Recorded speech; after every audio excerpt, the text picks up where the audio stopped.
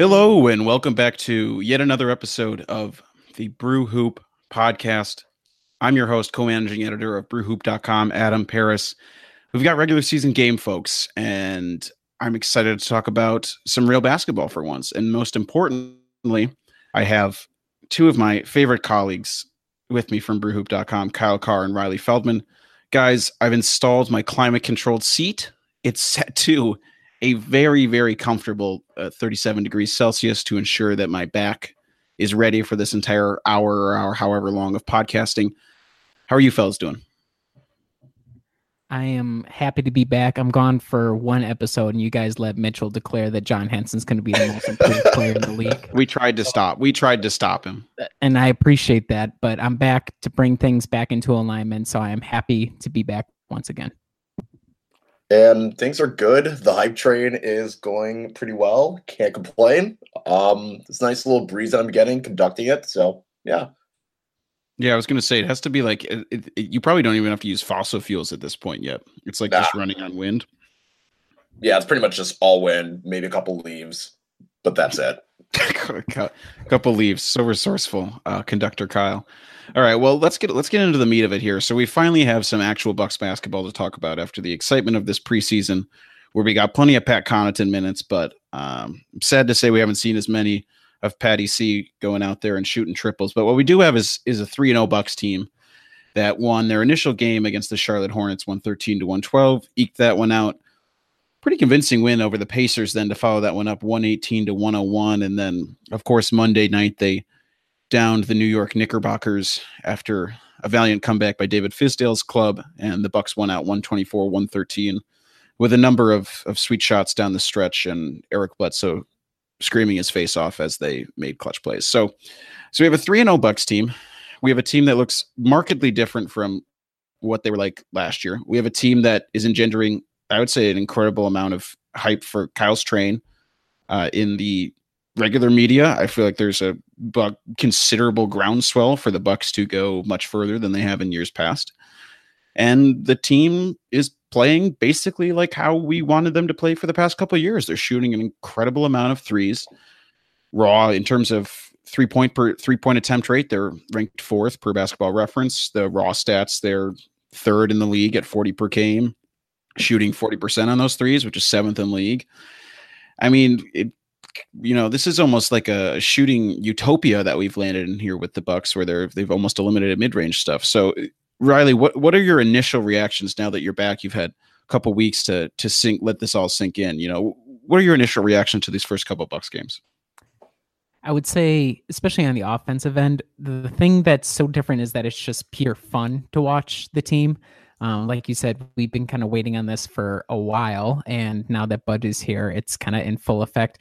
I think I saw earlier today from StatMuse something like the highest number of 3-point makes over, per game over a season. Bucks history was like 8.8, and so far they've got 16 3-point makes per game so far this season. So, I'm not sure if that'll hold up, but that's, more than doubling the amount of threes that they're making over any sort of franchise record. And it's sometimes a little bit frustrating because now we're dealing with 3-point shooting where it's a lot more streaky, but when they're on, it is so much fun watching the opposing team, edge up, grind to get within 4 points. And then, the Bucks will shoot and make 4 threes, and the game will be back out to like a 15-point lead.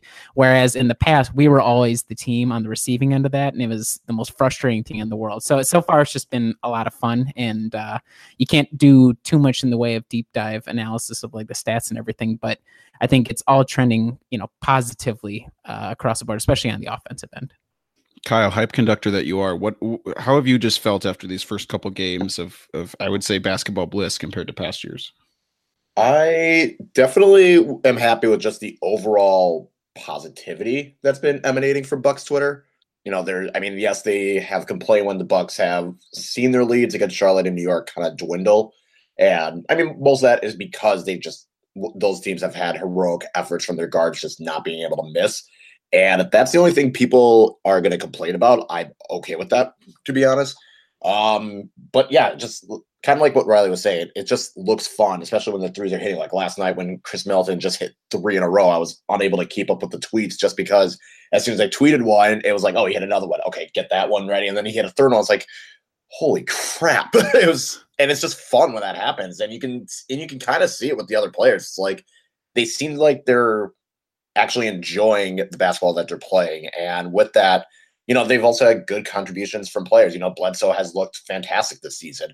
Middleton is shooting threes that we all liked. Ersan and Brook Lopez have been great signings. Dante looks to be a solid pick. There are definitely some things that I wish could be, better, like a little bit more Sterling Brown, Tony Snell trying to be a little bit more consistent. John Henson just deciding to shoot the ball instead of, passing it up, despite Saturday's effort where you hit 2 threes and the building Fiserv Forum might have collapsed if he had hit a third one. But overall, I'm happy with it. And I think there's a lot of things that people should be excited for with the season. Yeah, we are living in a post John Henson buzzer beating 3-pointer world. That is remarkable. That is an outrageous statement that I cannot imagine having said at all for the past several years.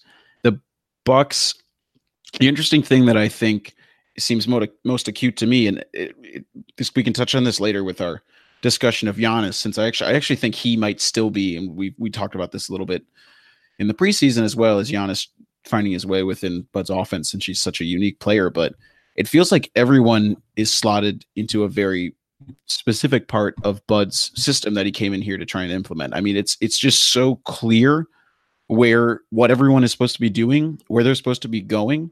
It felt like in years past there was a bit of befuddlement, or it might lead to, when there clearly wasn't enough of a system or whatever, it just led to isolations on one side, clearing one out, and just hoping that Chris Middleton would be able to create something, or hoping that Giannis might be able to make some ridiculous drive to the hoop. But this year, it's so clear where everyone is supposed to be. You have your centers running to the corners. You have Eric Bledsoe understanding that he's supposed to be sort of a facilitator, be able to make drives when it's possible. And his passing seems significantly better this year, with people in places that are actually useful for them to help space the floor and create driving lanes. Riley, it feels like everyone knows what their role is supposed to be. And I think that's helped bear itself out with some of this low-hanging fruit, like just shooting threes and eliminating the mid-range shots and isolation stuff that was our scourge of the past under Jason Kidd. Yeah, and a lot of it was just small adjustments, and the key will be, how are they being the players able to keep up and maintain those small adjustments? Because we've seen it in each of the 3 games, though more notably in the Charlotte and the Knick game, where they come out after halftime and, like years of old, they were really slow rolling into the third quarter. The like kind of hints of isolation ball showed just for a second or two, and it wasn't exactly the most pretty basketball. So there's still the possibility that these guys have old habits that they have to break. But you're right that a lot of it seems like, whether it was Coach Bud or, any other competent coach who would have come in, seen what the pretty obvious issues are, done the slight adjustments, and then this could be kind of the product. And I think we need to credit as well, whether it be Bud or Horst, with the Brook Lopez and the Ersan signings, where how quickly, and the Pat Connaughton signings and other things as well, but how quickly this team went from this plodding, antiquated machine of last year, and then over the course of one offseason, with generally smaller moves, they've been able to craft a modern offense that moves everything into the right places and takes advantage of, the math and the kind of zeitgeist that's dominating the NBA right now. So I think it's just like this perfect storm. But the thing that we have to keep in mind is a lot of the pieces were still kind of already there, and it was really small adjustments. And that's what makes it more exciting, because as they continue to get used to those and make more adjustments, what kind of team are they going to turn into by the end of the year or the years coming? Yeah, I think thinking about this team's offensive ceiling is really entertaining. Watching Chris Middleton be willing to go for pull-up threes has been one of my favorite parts of these first couple of games this year. And Kyle, another big improvement so far, and it's incredibly small sample sizes, so we're not going to go crazy on it, but I know you've been looking into it, is the Bucks are significantly better so far on the glass. And if you look at total rebounds, which is kind of a BS stat a little bit because it's just all dependent. It's dependent on pace. It doesn't really integrate any of those kind of things in there. The Bucks lead the league in total rebounds. But if you look at defensive rebounding rate, the Bucks are 9th. Offensive rebounding rate, the Bucks are 5th. In each of those respective categories last year, they were 30th and 26th. And so this wasn't really something that we were expecting. I mean, I would say even in the early going, because Bud's teams really didn't have a history of having strong defensive rebounding rates at all, Kyle. Right. And I think it's one of those things where part of it is the personnel. You get someone like Brook Lopez who, statistically has always been someone that he might himself not get a lot of rebounds, but he's boxed out his guys to allow other players to get rebounds. So that's a big first step. And then you have a guy like Ersan Ilyasova who, I mean, he's tipping everything. He's tipping it to himself. He's tipping it on the offensive end to go for a basket. So you have those two players in the lineup to replace Thon Maker, Jabari Parker, guys that really, in Don's case, can't catch the ball. Jabari is, we're not going to go there. So you kind of have those two factors, and you kind of look, and Giannis is just skying up in the air and grabbing rebounds. Dante DiVincenzo, for his size, just going in, grabbing an offensive board and drawing a foul. And I think it's also helping that with their shot profile that they're allowing other teams to shoot. Because last year the Bucks defense would allow, a lot of shots at the rim and 3-pointers, while this year they're allowing more mid-rangers. So, of course, they're going to keep missing those mid-rangers, it's going to be easier for them to rebound it because they're not completely spaced out. So it's definitely something that I want to look more into, but it's encouraging signs. I think just having that personnel of Lopez and Ilyasova has been a huge boost, and it just seems like defensively they seem to have since it's more conservative, they're not running all over the place and can't find a guy to box out. Yeah, and I think that's one of the more important points. That was something that was, I think, oft debated among a lot of NBA intelligentsia, is if these kind of aggressive helter-skelter schemes, which sometimes occasionally had success. I mean, there definitely was a track record, but had some success with it defensively in Atlanta. If that just meant you were going to be completely sacrificing your ability to defensively rebound, and Bucks clearly so far have dialed back their scheme significantly from last year, obviously. And box out Brook seems to be doing obviously the kind of thing that he's been doing throughout his entire career. And the same thing that Robin Lopez seemed to be doing in Chicago and the same thing that it helps John Henson as well. If you're dropping back as a big, as opposed to having to help all the way up around the arc, it's just a lot easier to be able to find a man to put your body on, to position people closer to the basket, position guys like Giannis so they're in a better position to grab rebounds, as opposed to having to run around and maybe someone missed an assignment. So then it's Giannis just trying to scramble back and contest at the 3-point line, and then he just ends up out of bounds, as opposed to at the rim where he's able to sky. And after, as of Tuesday night, Giannis was leading the league in raw rebounds per game. That's crazy. So I think this is going to be one of the more interesting ongoing developments to see if this sticks in any way at all, or if this is just sort of a early season anomaly and that kind of stuff. Is there anything else that has been really exciting and interesting about the offense or defense that's been standing out to you, Riley? I think two things that I kind of noted, and again, this is only 3 games in, so this could change as the year goes on, but I like the minute load per game so far for Chris and Giannis. So Giannis last year, he averaged 36.7, the year before 35.6, and the year before 35.3. So far through 3 games, he's only averaged 34.7 minutes a night. Now that also can be kind of chalked up to his foul trouble. We can talk about that. But then for Chris as well, he's only averaging 32.7 versus 36.4 and 36.1, and his year from injury where it kind of dipped. But we've been so used to seeing those two guys ridden for long sections of games and, throughout the entire season to help, claw this team towards any semblance of ability to win. So far, the fact that they've been able to drop that a little bit, and we'll see how that kind of progresses throughout the year. That's been interesting. And then the second thing that I've noticed is how lean the rotation is. So far, there's only been 9 guys who have played in all 3 games and had 14 or more minutes played per game. And the 4 guys, I believe, who didn't get on that list are Christian Wood, Delly, Pat Connaughton, and Sterling Brown. And that's compared to last season, where for that same parameter, 16 total guys made that, groupings. That's over a whole game day roster.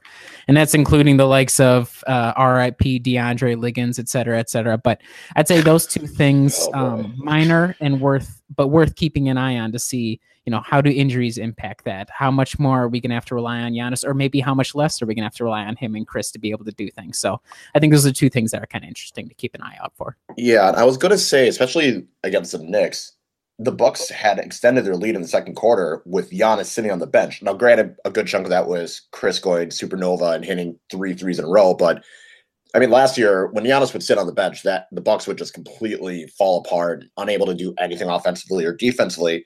And so far, it looks like they've at least been able to hold serve. They're not, leaking points. They're not getting completely ran off the court.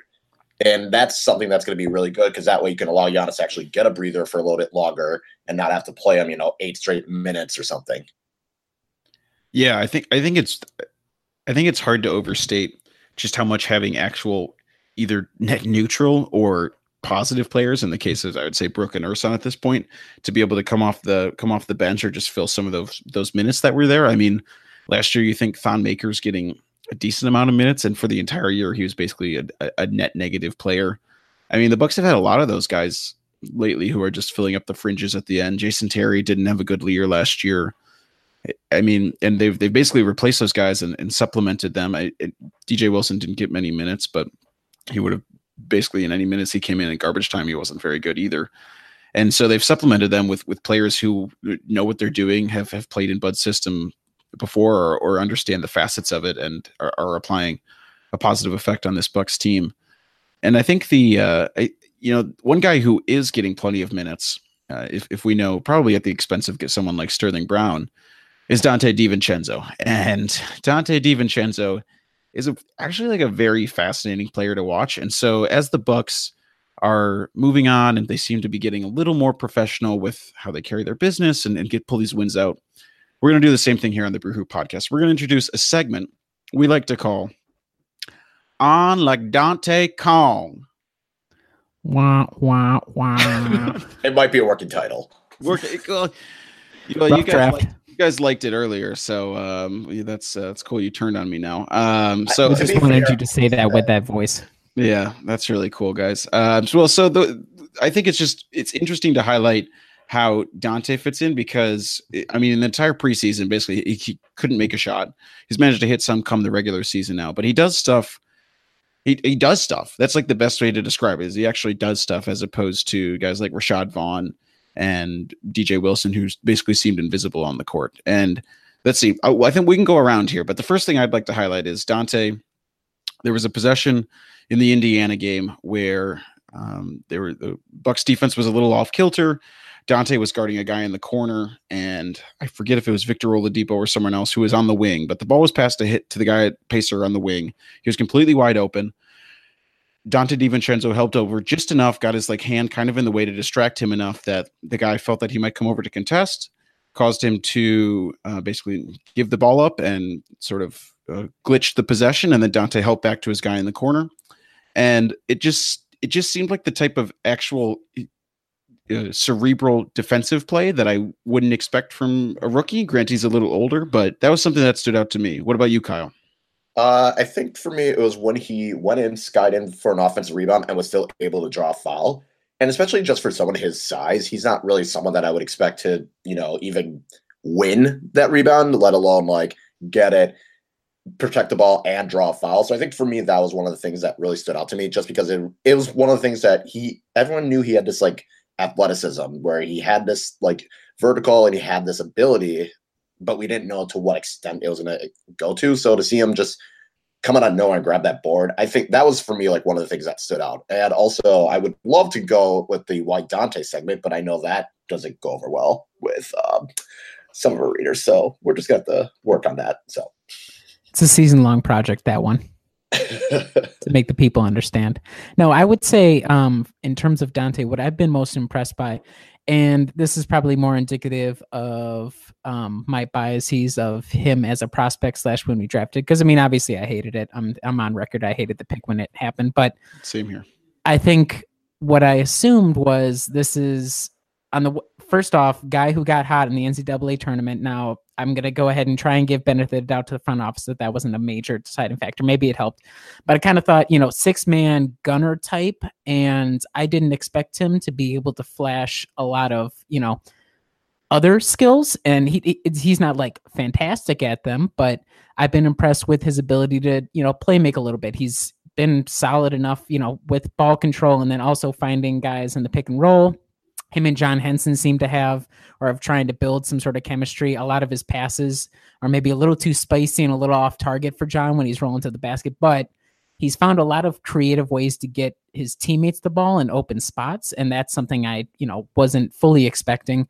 And then like Kyle said, the rebounding it's not crazy, but he's serviceable. And then finally, also on the defensive end, and this is something we saw in the first game against Charlotte, is that he's been subbed in specific defensive sets, which is, both high praise and unexpected for the fact that this rookie in his first regular season game, he's getting thrown in at a very critical moment at the end of the game for defensive help. And he's been pretty solid running through screens, kind of switching like you were just talking about, Adam, as well. So I think it's just reassuring 3 games in, and there's still stuff for him to work out. But the fact that he's been able to show a whole bunch of different things, and he hasn't been thrown off by the spotlight per se, or the fact that he's playing in his first NBA games, that's reassuring for, at least the medium term for, what Dante could turn into.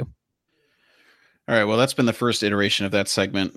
Apologies for the horrible name / pronunciation. We'll work on it. But I think what I want to touch on is you started talking about defense there, and Dante DiVincenzo being able to work around screens, particularly in this Bucks offense. I mean, they had him guarding Victor Oladipo at points the other night for gosh darn sake. And what I want to touch on first is this revamped Bucks offense. So I'll just give you guys a few different statistics. I think we all can see like a marked difference from last year. So particularly in the pick and roll, definitely go and read Eric Name's piece on The Athletic. If you have that, it's an excellent piece about Eric Bledsoe guarding the pick and roll, Bucks revamped defense, and this idea of rear contests. So Bledsoe coming from behind the picks to try and get blocks and that kind of stuff. But so the Bucks are 5th in opponent free throw attempts per field goal attempt, they were 29th last year, which is sort of one of those tenets that Bud wanted to talk about, which is, not fouling as much. And then in particular as well, that's another one of those low hanging fruit things that we've talked about, where it's just like a small tweak here and there, and just a little more discipline on the team that can pay huge dividends. The more interesting one to me is the opponents are attempting the 7th least 3-pointers per 100 possessions. That's per Basketball Reference against Milwaukee, which is 27.6. And then importantly, they're actually very small sample size, but the Bucks are allowing the least corner 3 attempts in the league, which was actually a huge issue with Bud's defense in Atlanta. They allowed, I believe it was the most right corner 3s in the league last year. That's been sort of a bugaboo for them for a while, but the Bucks have only allowed literally 2.4 corner 3 attempts per game so far this season. And I expect that to potentially change. That's definitely way too small of a sample size to expect forever, but that's been interesting to me. And then they have allowed the 3rd most mid-range jumpers in the league, which is basically what we're seeing this defense be designed to do. So they've allowed 20.7 mid-range jumpers per game. And so, Kyle, what are just your first impressions of what this Bucks offense is designed to do and how you think they're doing in it so far? I think right now they're at least designed so that they're not allowing teams to just fire off 3s at will, which is, again, odd because of Budenholzer's system last year. But it seems like a lot of the teams they've gone against, though, are players that kind of look for that drill, like shoot off the dribble, mid-range, like Kemba Walker, Victor Oladipo, Trey Burke, Tim Hardaway, guys that are going to pretty much take any shots off the dribble that they can. So that is something that I noticed, but it just seems more, it doesn't seem like I have to sit here and be like, how is that guy wide open? Why is this always happening? Can they not get anyone to stop? And I know at times they do get a little bit caught off guard with the, I guess like Kemba pulling up from 3 off of pick and roll. It's been a tough thing to guard. Trey Burke, I know last night he was getting to the hoop pretty easily, but it just seems like it's more, with it being more conservative, I don't have to kind of have that, oh crap, that guy's wide open and you can see it a mile away kind of thing. So it's going to be something that I don't know if that's going to continue, but especially with the corner threes. But it is a positive sign that even if they are going against guys that will pull up off the dribble, they're containing it to the best of their ability. And the more mid range that teams fire up, the better. Yeah, one of the things that with that aggressive scheme that they were running, one of the thoughts was that you're going to be able to get a lot more turnovers that way. You turn that into easy buckets with this Bucks defense. But by the end, when the Bucks were allowing so many 3-pointers and so many shots in the paint, it's like at this point you've pretty much tipped the scale far too much in one direction to be able to recover enough in the other end. You'd have to have an outrageous number of turnovers per game, outrageous number of turnovers converted into points, and that just wasn't the case for the Bucks. So I think this defensive scheme, at least to start out this year, is a far superior way to approach it. What have you thought of it so far, Riley? Well, I just kind of echoing your guys' thoughts. The fact that it's systemically worked so well that each of the three opponents have kind of fallen into the same trap over and over and over again. And, to their credit, it was, I believe, in ranking, it's the 11th best, 18th best, and 15th best offenses by offensive rating so far this season. And this is whatever, recording on Tuesday night. But, kind of middle of the pack offenses. And the fact that for one reason or another, they all kind of were like, okay, we'll take the mid-range shot. And that might be something that, we'll have to see how effective is that when you have teams who aren't going to fall into that trap, who are a lot more kind of like mirroring the Bucks, where they're like, okay, well, if you're going to give us the mid-range shot, then we're going to have to, how will they respond schematically to take that zone away and force the Bucks to adjust? So I think there's still a lot of questions. I've just been impressed with the fact that it's worked for 3 games in a row. And at the same time, we have to keep in mind that they eked it out in 2 games. And they let Mario Hezonja eat them alive yesterday, which was infuriating. And so there's still, it's not, a perfect machine. And there's been a couple of times where, they've tried like a really high up the court trap. And then all of a sudden, whoever the ball handler is for the other team gets it out. And then we're back to, days of old where the team is scrambling to try and catch up from shooter to shooter as the ball moves across the court. So I still think there are some aspects of last year's defense, and this might be something we kind of expected with the fact that Bud kind of ran a similar-ish scheme. But I think defense is one of those things, even harder than offense, to kind of get a feel for 3 games through. And I think we'll learn a lot more, this week, or next week, I should say, against Boston and Toronto, and then during the West Coast road trip. But so far, I'd say it's pretty promising across the board. Yeah, the thing that stands out to me is there seems to be such a high point of emphasis on the point of attack defense, which isn't always the case. Like, you can sometimes get away with hiding your point guard and those kind of things. And when the Bucks were, had their big man out who was aggressively hedging and trying to allow the point guard to recover and that kind of stuff, it wasn't as big of a deal. But there's a huge emphasis on Eric Bledsoe, on Malcolm Brogdon, on Dante DiVincenzo being able to get around that initial pick. And you could see, Indiana was going to pick after pick after pick to try and get Victor Oladipo free. It worked for Charlotte when Kemba Walker was able to even just get a sliver of space.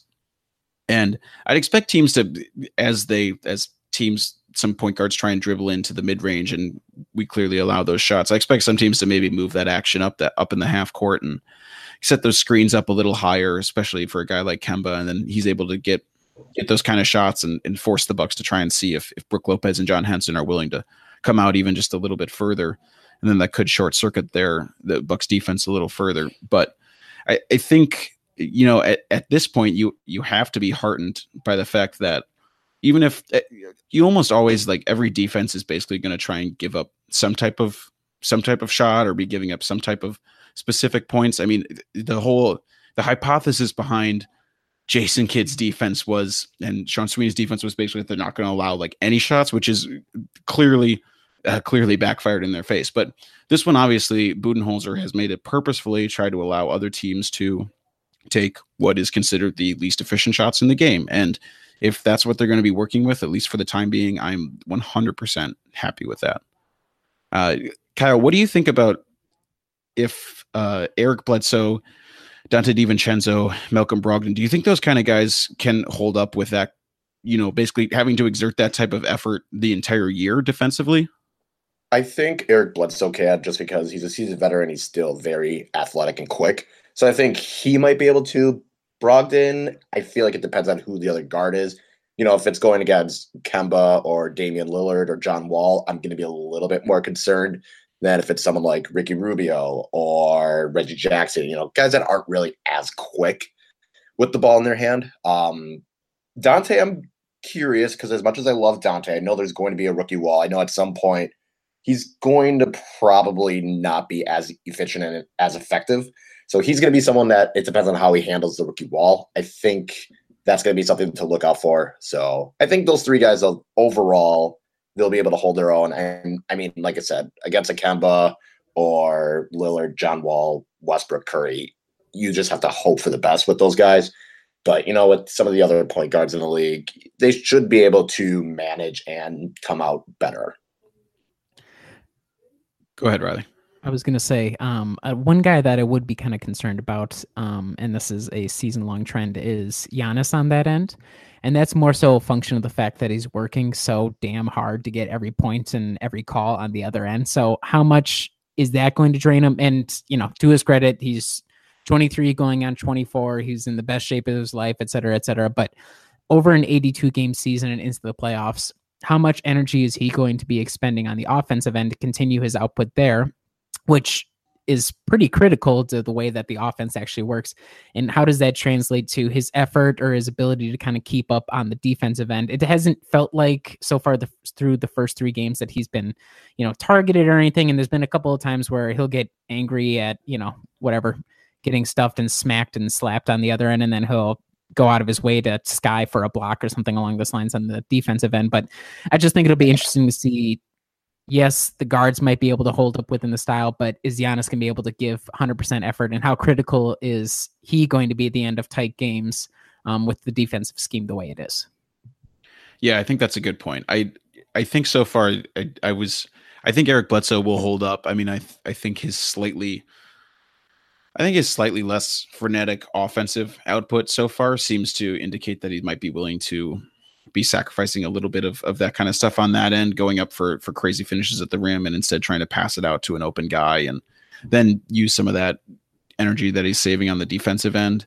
Jonte DiVincenzo seems pretty good at slipping around screens. I wonder if Malcolm Brogdon will be able to hold up. I think you're right, Kyle, in saying that. Obviously, I don't think it's necessarily right for us to expect him to hold up against the upper echelon guys of the league. I mean, Eric Bledsoe couldn't even do that against Kemba Walker, but I think him being a little more slow-footed, I'm curious. Hopefully, his wingspan will allow him to get to those kind of rear contests and let him keep up with people. But he's the guy, I guess, at this point, I might be a little bit more concerned about. So I think we've touched a lot on the defense so far, and we talked a ton at the beginning about how the offense seems to be flowing at significantly higher levels. But Riley, you mentioned this earlier, but because the Bucks seem to be relying so much on 3-point attempts, there's just sort of a different feel to this offense. It's, last year we would definitely get in points where the Bucks were stuck in a rut. They might not be scoring. 2 years ago, you had a guy like Michael Beasley and you were like, oh, wow, it's actually pretty convenient we have this guy because we don't have anyone who's willing to create right now. And the Bucks still sort of fell into offensive ruts last year as well. But this year they're definitely of a different making. They still seem to be getting good shots and working within the system, but their 3-point attempts just sometimes don't fall. And that's allowed teams to come back like the Knicks did just Monday night. So what do you think about this sort of ebb and flow nature of this new Milwaukee Bucks offense? I'm not too concerned about it. I would say it's something that you just we're going to have to adjust to that other fan bases might have already have with their offenses a lot more 3-point heavy. I think a lot of people who are a lot smarter about basketball than I am would say that it's not so much, how do they put it? It's more so how many attempts are you getting up and kind of the come and go nature of the shooting itself. That's just kind of expected. So I'm not overly concerned about it. It makes nightly viewing a lot more stressful because instead of consistently blowing teams out by 20, you let them kind of climb back in as you go cold for a stretch. And one thing that I would say that the only thing regarding 3-point shooting and its emphasis that concerns me is the number of possessions where Brook Lopez walks up and he's still 40 feet out from the basket and he just, 10 seconds into the shot clock jacks up a 3. I guess it's not all on him. There's other people like Chris. He was on fire last night, but he would just kind of walk up and just jack a 3 too. So I'd say I have some concerns, not so much with them being streaky because that's going to come and go, but how are they getting those 3-point shots? Are they actually, with ball movement and driving and kicking, which is a lot of effort, or are they walking up in a half court set, 5 seconds of the shot clock, pass it to Brook Lopez, who then, shoots a 3 and maybe it goes in, maybe it doesn't. So that would be the one concern, but I'm not too worried about it being, we're suddenly going to have 2 months where the team is hitting 10% of their 3-point shots. So I'm not worried about that.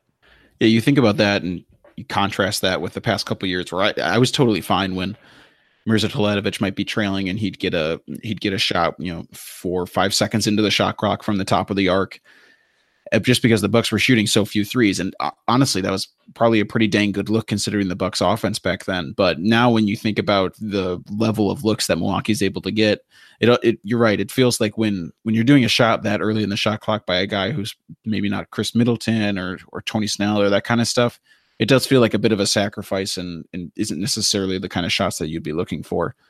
Kyle, what do you think about this revamped offense and how it's, it definitely goes up and down, but I mean, for the most part, it's far more optimized than what we've had in years past. Yeah. It's kind of one of those things where I kind of wonder if it was in reverse, in which the Bucks always started not being able to hit shots, and then they get to the third quarter and they're just on fire. And maybe instead of, I'm kind of curious to see how that would affect the mindset.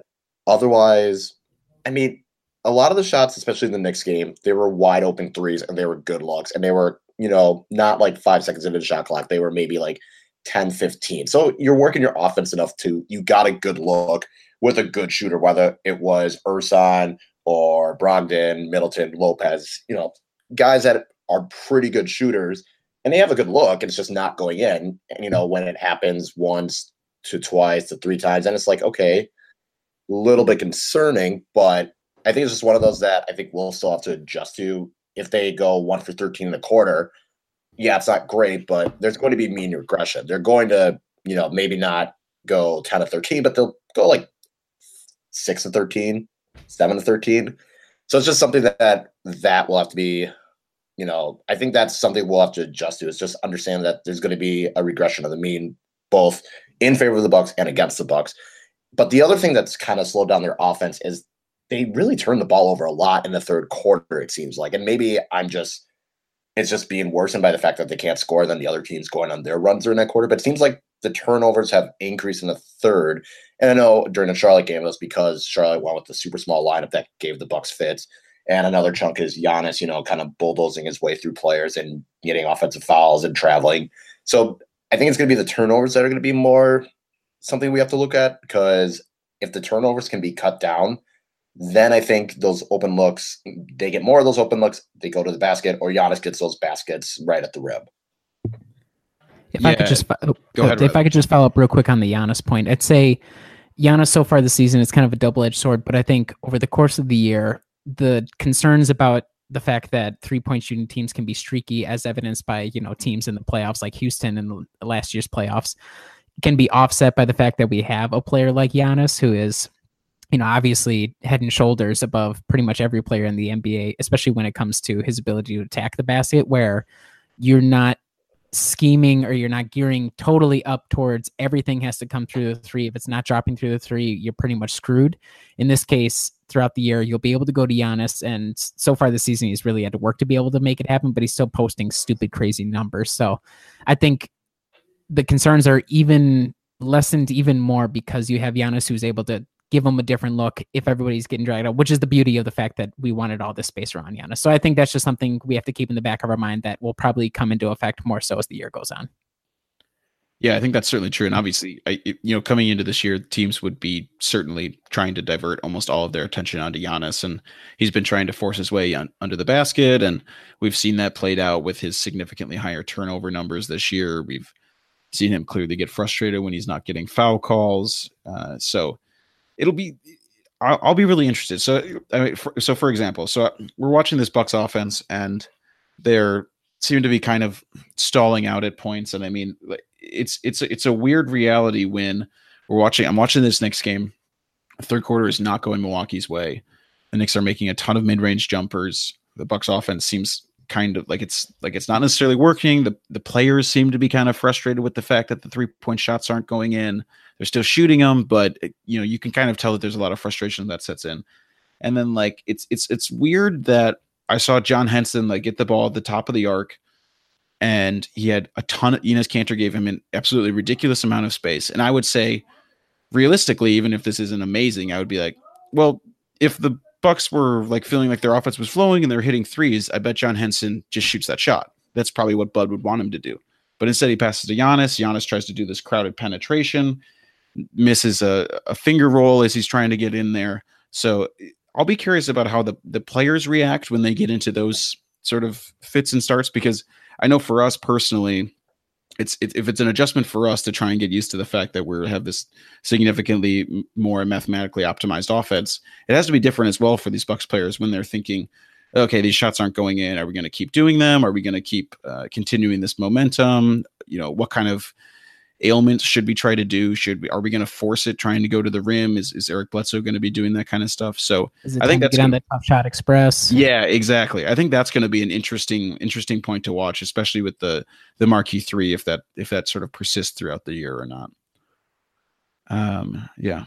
So, all right. Well, anything else early season takeaways from you guys before we move into a little bit of a preview for what's to come? I will mentioned earlier that the turnovers. So per NBA.com, the percentages of the turnover so far this year is 17%, which is not good. Hopefully that can be cut down. Like I said, Giannis being able to not run people over and draw a lot of offensive fouls and traveling would be a good start. Bledsoe still kind of does that thing where he like gets to the lane, goes up in the air, and like kind of realizes he doesn't have a shot, so he like try and contorts his body and throws a pass. So it's not happening as frequently, but it's still a thing. So I think that's going to be something that I think turnovers, if they can reduce that, is going to A, help their offense, and B, not make the stagnation as an issue. Right. I'm gonna close with one positive, one negative. One positive: if we're gonna have the Dante segment, we need to have the John Henson Most Improved Player campaign segment. Oh. So yeah, shout out to Mitchell.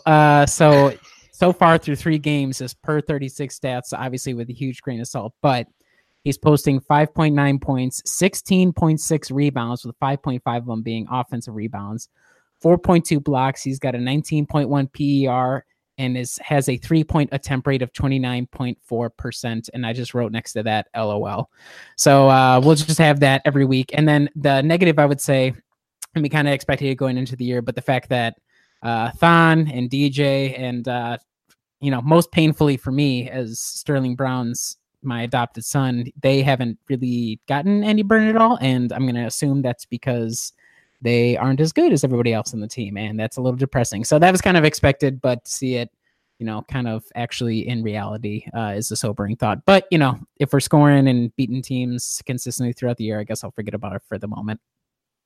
I wonder if that's actually going to be true. I have some curiosities about Bud's particular system and how the season is going to go. And I think this is a question we talked about beforehand, is how much is Bud going to focus on like playing the veterans so far and going for these wins. And obviously we've seen Dante plenty. So that's been kind of curtailing that thought a bit. And I think pushing it a little bit to the background, but I mean, if he wasn't playing that much and let's say Pat Connaughton's playing in his place, it's almost like, okay, well, you've pretty much just like gone all in on this kind of group of free agent people that Horst brought in. So I think that's something we should revisit when we have a little bit larger sample size from what Bud's hoping to get out of the system. So plus with Don being injured, that didn't help him. Yeah, that's true. Season. Yeah. He's probably quote tweeting himself though right now as we speak. So people look out for that. He's probably quoting himself. It is cool that John Henson has taken the mantle from Thon for guy that gets a cheer whenever he shoots a 3. It's really, really weird. It's the most 2018 thing of 2018. Okay, let's talk about the week ahead, because the Bucks actually have a pretty good test here within the next 5 games. Sans, I guess the Magic. I don't know what to do with the Magic. But starting tonight against the Philadelphia 76ers, they're going to have a good test. It's going to be at home in the Fiserv Forum, so that's good. Bucks struggled with the Sixers last year. I saw them personally, the Sixers personally smack the Bucks out here in Philadelphia, which was tough. But the interesting thing about the 76ers is that we were talking a lot about point of attack emphasis defensively. But the Sixers run the last year they were the least in terms of frequency running pick and roll in the league. So it's likely we won't see those types of point of attack defense be as much of a huge thing. They're doing a lot of dribble handoffs, so they're doing a lot of less specific pick and roll action up at the top. So it'll be guys kind of trying to work around those handoffs and having to run around the court and stick with their guys. So it'll be interesting to see whether they lapse back into sort of the helter skelter poor habits that they had in years past. So any terms of what you're looking for in that game against the Sixers, Riley? Nothing too crazy. I think the advantage will kind of be in the Bucks' favor, especially since Ben Simmons is a coward and won't take threes, and Markelle Fultz looks to be completely, or at least near broken so far. So that's two of their stars. Embiid is obviously a handful, but I'm just curious to see. I think they have like the 9th best defense so far this year. So just to see, as we hit. Wait, is it in Philadelphia or is it in Milwaukee? It's in Milwaukee. Okay, well, never mind then. So, I guess just as we face better defenses, and if we do start running into issues with, opposing teams who have the type of talent or the, roster makeup to give us issues, how do we respond to that? So I expect us to win because that would be, Pfizer Forum, national TV. It's the Sixers. Everybody hates the Sixers. Come on. So I'm looking forward to it, but I think just more so a better defense. What does that mean for Milwaukee's offense, especially if we go cold, et cetera, like that? Moving on to Friday, then the Bucks face off against the Timberwolves. We saw them smack some Jimmy Butler-less T-Wolves in the preseason. To me, Jimmy Butler seems like the kind of guy who would want to exploit this defense incredibly. I mean, the T-Wolves seem to like those kind of mid-range shots. They also have Derrick Rose. So these seems like exactly the kind of guys who will be an interesting test to see whether the gambit pays off. Kyle, what are you looking for in this T-Wolves game? For the T-Wolves game, I mean, we kind of talked about this is a team that actually likes taking mid-rangers. They have players that would favor it in Jimmy Butler, Andrew Wiggins, and Derrick Rose. I'm curious to see how Karl-Anthony Towns will do because I think he's going to be the one guy that he's going to be the one that gives Milwaukee the most problems, but he's not even getting shots on his own team. I think last I saw, he was like 5th in usage, 5th in shots attempted, which is really, really bad considering he's their most talented player. So I think that's going to be something to look forward to. I still expect Milwaukee to overall win that game as they are a better team. They have a better coach, and Minnesota still has its weird drama with Jimmy Butler and if he is or isn't going to get traded, and he's still lambasting Karl-Anthony Towns and Andrew Wiggins while also giving Tyus Jones a lot of praise. So the Timberwolves are a weird team. I think they're like the team that, that's a game where if Minnesota hits 60-70% of their mid-range, then the Bucks might be in trouble. But overall, I'm not too concerned as long as they're not giving Karl-Anthony Towns the ball. Plus, Kyle and I are going to be in the stands, so they have to win it for us. I've watched them lose so many times and be so obnoxious in the stands and get served crow. So they got to do it for me and Kyle. All right, so they've only won once since I've gone to games and watch in Minnesota. So hopefully it changes. Perfect. Yeah, guys, you definitely go. It seems like you guys have a good track record. Okay, so they face the Magic. Magic on Saturday. I just don't. Yeah, I'm not. I don't want to talk about that one in depth. It's what Mo Bamba, Jeff Hammond, Jeff Weltman, a lot of Jeffs, John Horst, John Hammond. Sorry, John Hammond. A lot of J names. Sorry, isn't Jeff Hammond the actor who played the guy in Jurassic Park? I think he is. He is now. Okay, yeah. All right. Yeah, Jeff Hammond's the guy who played the owner of Jurassic Park. Wish he was there. He would be kind of fun. All right. So, hey, speaking of dinosaurs, the Bucks face Toronto Raptors on Monday. Look at that high quality segue there. Wow. Yep. And then, okay, so I'm actually very intrigued for that game. So obviously Nick Nurse took over after Coach of the Year Dwayne Casey was ousted, and they have Kawhi Leonard, an incredibly switchable defense with Pascal Siakam, Serge Ibaka. Fred VanVleet gets after it. So I'm actually really curious to see how the Bucks offense looks against a defense of that caliber. And Philadelphia will also give a pretty interesting similar test. So Riley, what do you think the Bucks offense, how do you think they'll respond to a team that's able to sort of match up with their level of length and ball movement?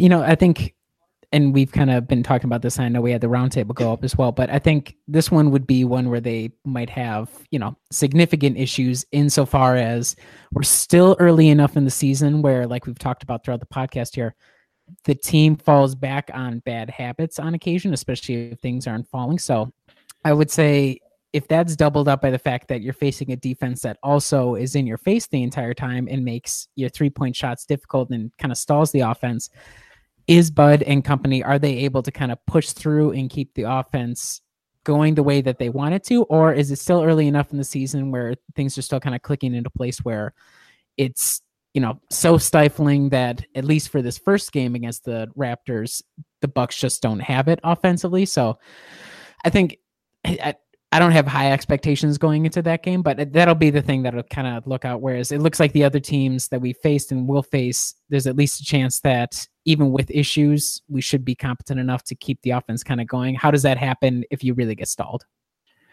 Yeah, and Bucks have always seemed to historically have some issues against the Raptors, and of course, we were talking about point guards who could potentially exploit that point of attack defense. I think Kyle Lowry is definitely in that group. Another guy who's in that group would be Kyrie Irving, and the Bucks plays Boston next Thursday. Kyle, Boston's been a weird team so far. It seems like the chemistry is a little off. They're trying to work Gordon Hayward back into it, work Kyrie back into it after that playoff run they had last year. What are you expecting the Bucks to do in this rematch of their playoff series last year? That's going to be interesting because Hayward doesn't look like he's 100% back, and I don't even know if he looks okay, but hasn't looked great. Jaylen Brown has looked pretty bad, which is shocking. Kyrie Irving's had a couple games where he just hasn't shot the ball well. It seems to be, Jason Tatum and Al Horford being really the only guys that are still consistently doing a good job. It's going to be weird because, Boston just lost to the Orlando Magic, and I know a lot of that was because their shots weren't falling, but it's going to be interesting to see how Boston responds, because I think if there's a time for the Bucks to attack them, now would be the best time. I don't know how much switching Boston's going to do, because I know they did a lot against Philly, but I still like the Bucks' chances. But Boston's a weird team at the moment because it seems like not all of their key pieces are 100% or playing well. Let's all keep in mind the fact that they have the worst offense in the entire league through 3 games.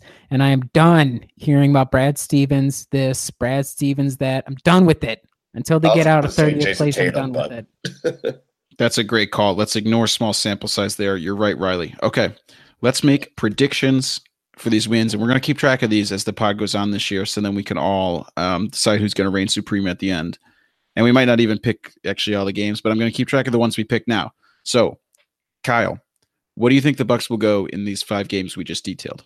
Well, Ben Simmons isn't playing tonight against Detroit, so that's going to be really interesting to see if he's going to be ready to go tomorrow. Even if he was playing, I was going to say they're going to go 4-1. I think Toronto is the only game that I don't feel super confident in, because Toronto has looked really good.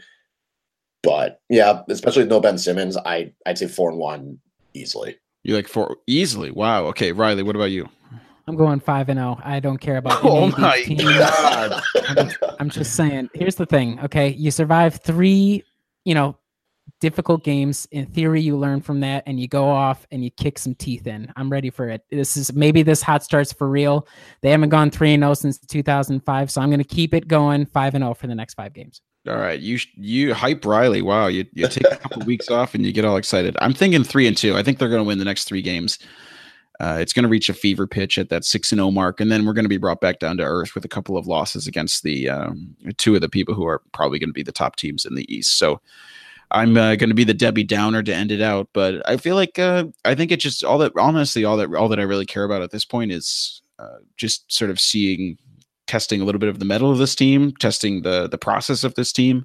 And I think so far the process is bearing out with wins, but more importantly, the process seems to be a really successful formula. And that's why I was even fine with the Bucks sort of giving up their lead last night. And I think it allowed the starters to get some good minutes working together in Bud's offense down the stretch. And they had to pull out the win, as opposed to just stopping a team like that, I think that'll pay dividends when they get into games that actually matter down the stretch and in the playoffs, rather than them just bowling over teams. So I'm in on the 3-2 mark, and I think that'd be totally fine. Sorry, Riley. No, it's fine. It's whatever. You're a hater. It's all good. I thought I was being bold with 4-1. All right. Well, I think that'll do it for this entry that we have. We'll have a lot more data and games to go off for the next Brew Hoop podcast. So make sure you check out brewhoop.com. Make sure you follow each of these guys on Twitter. Kyle, what's your Twitter handle again? My Twitter handle is @KyleCoche. And Riley? I'm at Riley Feldman. That's with 2 N's on the end. And I'm at Adam R. Paris on Twitter. Make sure you mostly follow at Brewhoop on Twitter. Kyle's the thumbs behind that. Hilarious stuff. You might even get some, maybe you'll even get some action shots of Kyle and Riley together at this. There will be a Periscope show. I don't know if it's going to be pregame or postgame or halftime, but be on the lookout for that. Yeah. Also make sure, always watch Kyle's Periscope shows. They're always entertaining. Very good. Great stuff. I've toned down the Kool-Aid so far. I haven't needed to binge 5 of them at once. Isn't this the time to be drinking the Kool-Aid? Ooh. But I'm so sorry. I'm so sorry, listeners. On that note, please review and subscribe. Yeah, please review and subscribe. Maybe even leave us a rating. You can call me out for my bad jokes. That's fine. If you leave a review, though, I'll appreciate it. I'll even read the bashing that you have for me on air. But most importantly, go to brewhoop.com as well. Check out everything that we've got going on over there. A ton of game coverage coming up. Ton of other pieces intermittently stretched between there. Kyle's working on a rebounding piece. Andrew, new addition to the site, is doing some great game recap stuff, working on an Eric Bledsoe piece. So stay tuned to brewhoop.com for all of our coverage, and we'll talk to you next time.